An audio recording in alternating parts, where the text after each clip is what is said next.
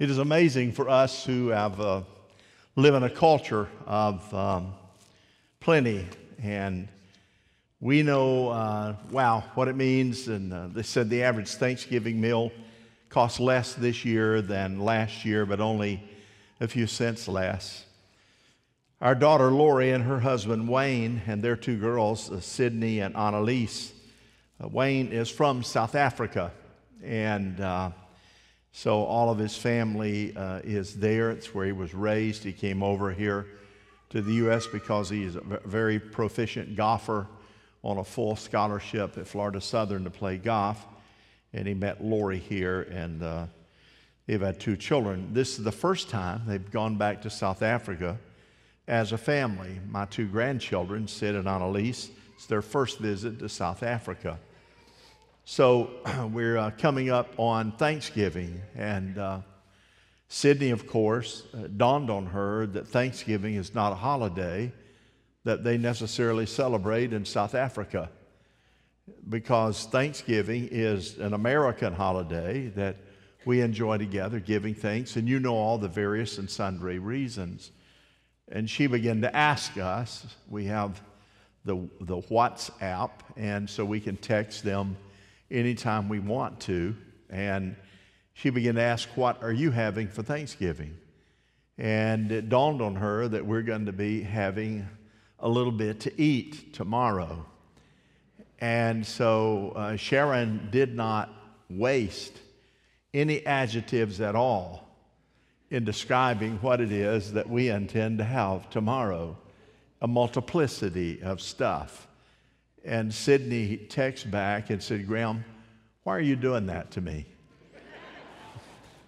I'm already craving some of the food when we get back, and they won't be back at least until a week from today, I suppose. I'm already craving some of the food that you're going to have. When she said that, I told Sharon, did you mention the 5 cheese macaroni and cheese? She said, no, I forgot that. I will send that to her, okay? If we're going to run the kid crazy and she's going to crave, throw it all in there. I'll talk about all the blessings of the Lord. I want to pause here and I want to ask you to think. Do you think we know just how blessed we are? Do you think if we were to pause long enough, and it's okay, time out. I'm just going to ponder how blessed I am.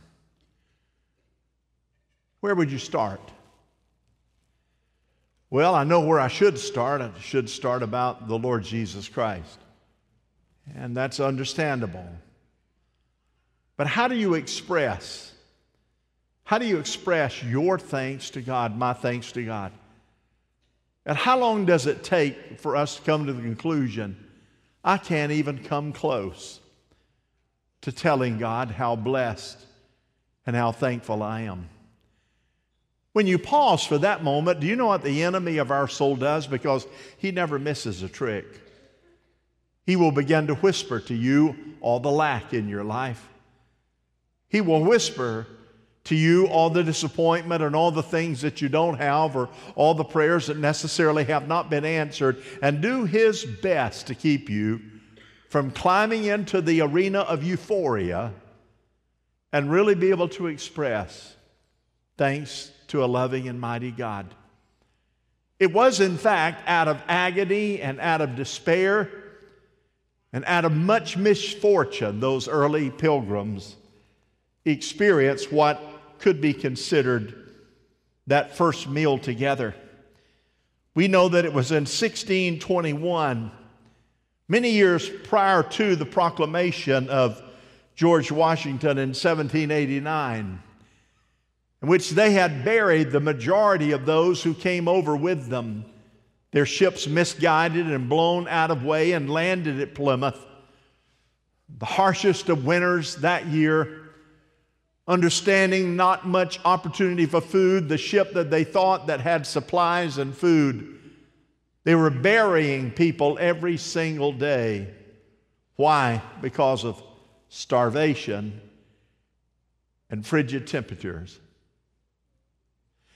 I read, as I told you Sunday, the worst death in my expression of reading is when a person starves to death. It went through all the agonizing pain that a body goes through when it is starved to death. And we know by the bare, meager supplies available, they must have thought, was this worth it? They must have wondered, because they didn't have enough cover to cover themselves. They had very little shelter. They must have thought, must have been a bad decision when we left to head over to a country that we weren't really sure could offer us anything. The beauty of it is the purpose of their departure and coming to what we know as America today was far stronger than any of the pain that they had experienced. The purpose of being able to have what I call something that is precious. It is liberty. To enjoy the liberty without being under the thumb and being able to worship and exalt Almighty God without having someone stand there to dictate to you about the most important part of who we are. It is that spiritual dimension, the spiritual dimension of a loving God. And so it is, we know that in our country today, the most important value we have is not in our cars and our lands. It's not even our families, though they are precious. But it's that relationship that you can have in your heart and realize the only thing that separates you and me from eternal death is the one thing and the one person that we call Jesus. And that God, our Creator, saw our need beyond anything we could imagine and gave His Son to us. And so before this service is over, in a few moments, we're going to take an opportunity to be able to express our appreciation and our love for Him. So if we were to stop for just a moment and say, what am I thankful for? Can I adequately thank God? And tomorrow on the agenda of Thanksgiving Day, and people are saying, what are you cooking? What are you going to do? How many family members are you going to get with? Is it possible that any one of us, in a moment of quietness, maybe independently of everybody else around us, to take a time out and remember that we are unworthy, and remember that we had nothing to offer of value, and that He and He alone has given us everything that we have that we consider value.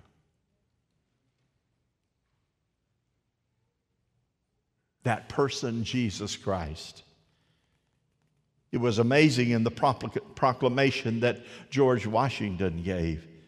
As we find in 1789, could you imagine him saying it today publicly in the public square? Here it is. It is the duty of all nations to acknowledge the providence of Almighty God. Hear this now, to obey His will, to be grateful for His benefits, and humbly to implore His protection and favor. Saying that in the public square today, wow, can you imagine how irritable that would make many people who do not believe in God and the divine providence of Almighty God, and declare that that kind of person would literally be an individual that's lost their mind. But way before 1621, way before we find in 1789 the proclamation of Thanksgiving, there was Thanksgiving that was taking place. It was God who desired the people that He had created, those that we look back to in that Old Testament, those pilgrims back then, those sojourners in a land, the land of the wilderness, headed to the land of promise, that when they finally came to the place, after all the years of captivity, all the years of traveling, all the years of, oh yeah, I'd like my caramel manna, if you don't mind today. I think I'd like my manna to be a little bit like chicken and rice. I'd like my manna today, if you don't mind, to be a little bit like ice cream. It was the manna every single day. How quickly can you complain because the routine becomes routine instead of remembering the first day that manna failed and said, thank God there's something to eat. And that record of thanksgiving is found in Psalms 100. And we're going to take a look at the screen, and I'm going to ask you to let's read it together on three. 1, 2, 3. Shout for joy to the Lord, all the earth. Worship the Lord with gladness. Come before Him with joyful songs. Know that the Lord is God. It is He who made us, and we are His. We are His people, the sheep of His pasture. Enter His gates with thanksgiving and His courts with praise. Give thanks to Him and praise His name. For the Lord is good and His love endures forever. Come on now. His faithfulness continues through all generations. Put your hand together and let's thank God for that. Through all generations. Through all generations. His faithfulness to all generations. So I'm the benefactor to that particular chapter written there in Psalms 100. It wraps it up. The pilgrims, after that most severe winter, and those that did survive, the rations were still so bare. They had a tradition that they desired to maintain. It was put a plate, and every person had a plate, and there were 5 corn kernels, not 5 ears of corn, but 5 kernels of corn. And that was all the ration that they got.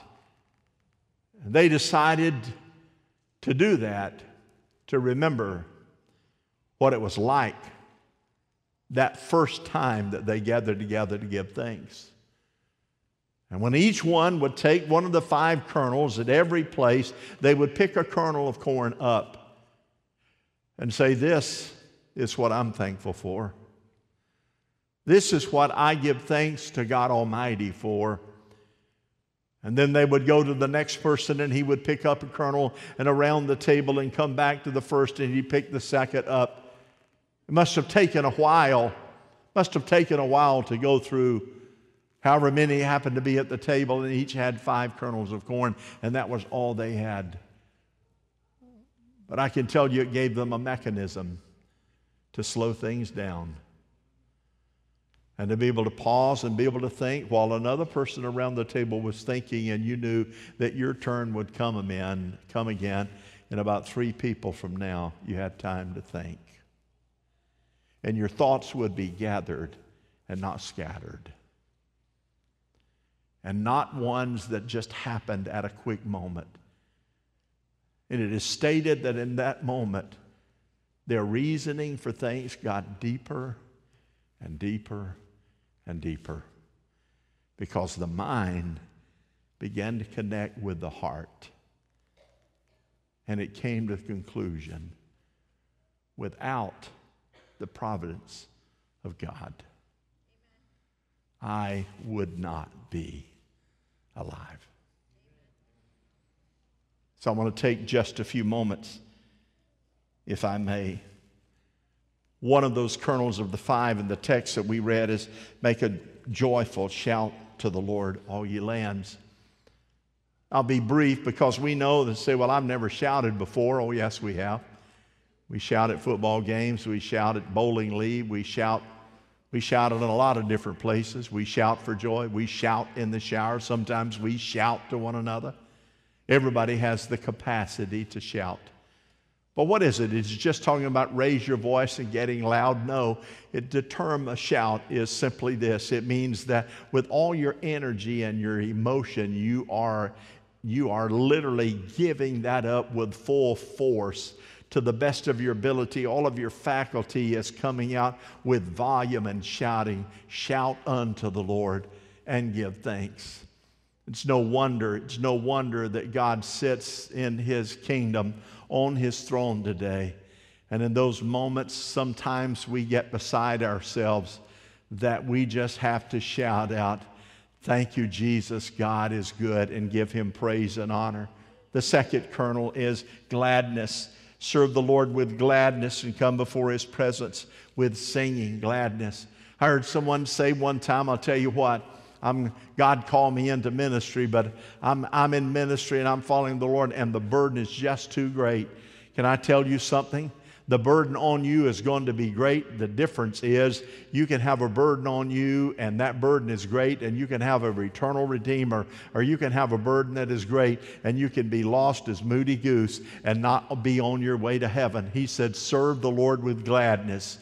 In other words, I don't say, God, I know you glad you got me.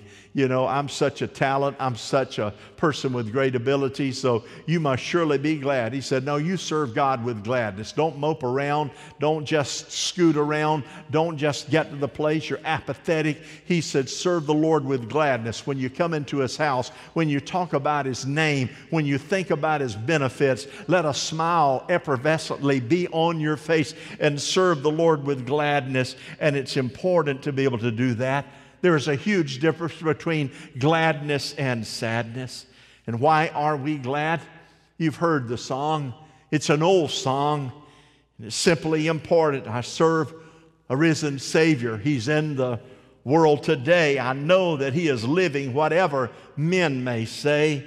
I see His hand of mercy. I hear His voice of cheer. And just the time I need Him, He's always near. He lives. Christ Jesus lives today. He lives and walks with me and talks with me all along the way. He lives. Salvation to impart. You ask me how I know He lives. He lives within my heart. Thirdly, dependence. I know there are a lot of us who are independent. Some of you're so hard-headedly independent. I'm learning to be humble, meek, and mild.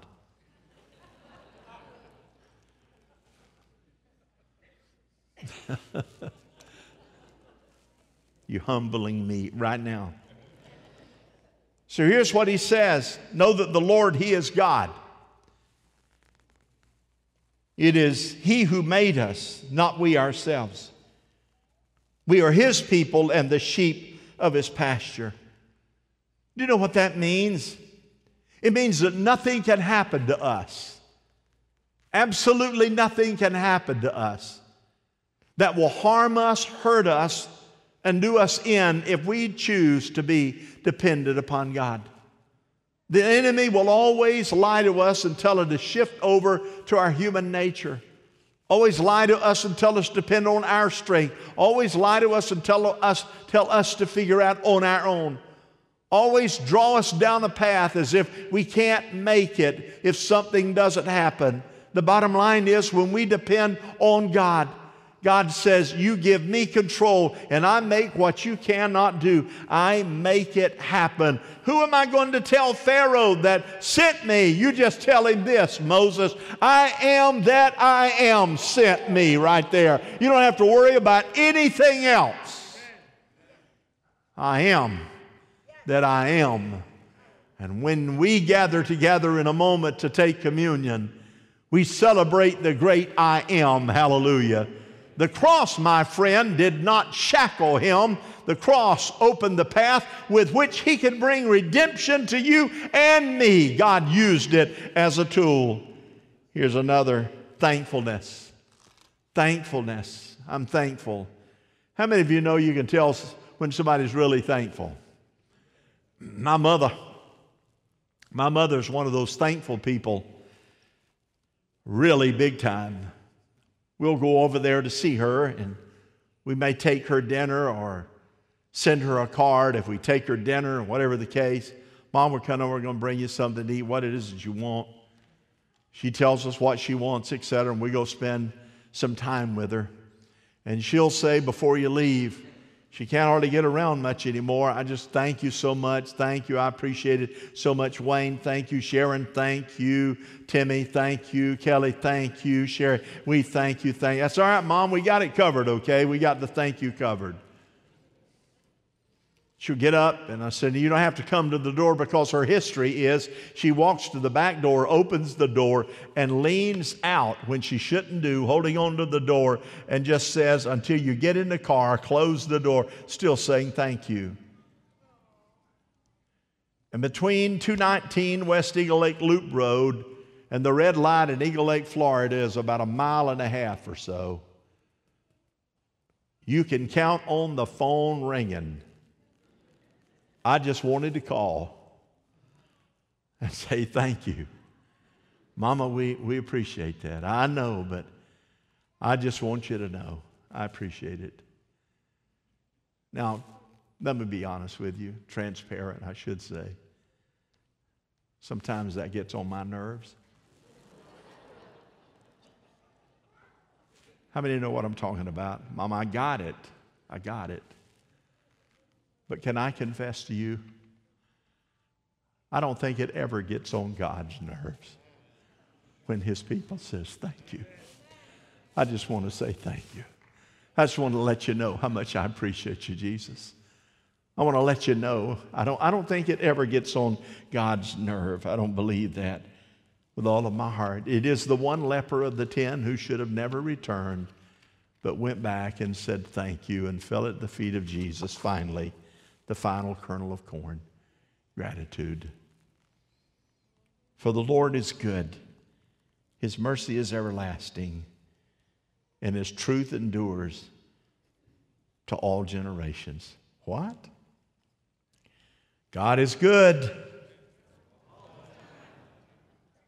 all the time. Let's do it again. God is good all the time. We believe that, don't we? For the Lord is good. Amen?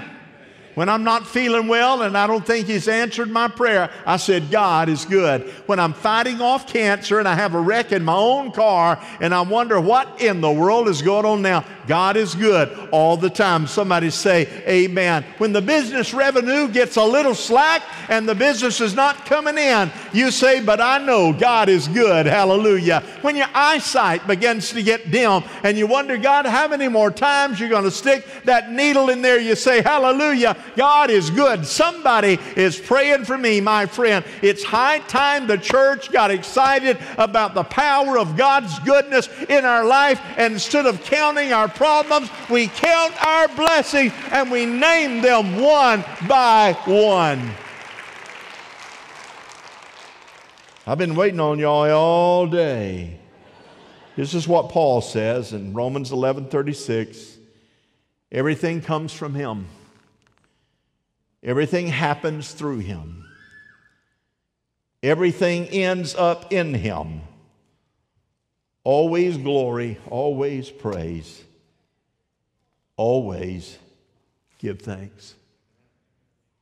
So here's our text again. If our guys can get it on the screen in Psalms 100. I want us to take an opportunity and say it again with as much passion as we can. On 6, 10, 9, 8, 7, 6. Shout for joy to the Lord. Worship the Lord with gladness. Come before Him with joyful songs. Know that the Lord is God. It is He who made us, and we are His. We are His people, the sheep of His pasture. Enter His gates with thanksgiving and His courts with praise. Give thanks to Him and praise His name. For the Lord is good and His love endures forever.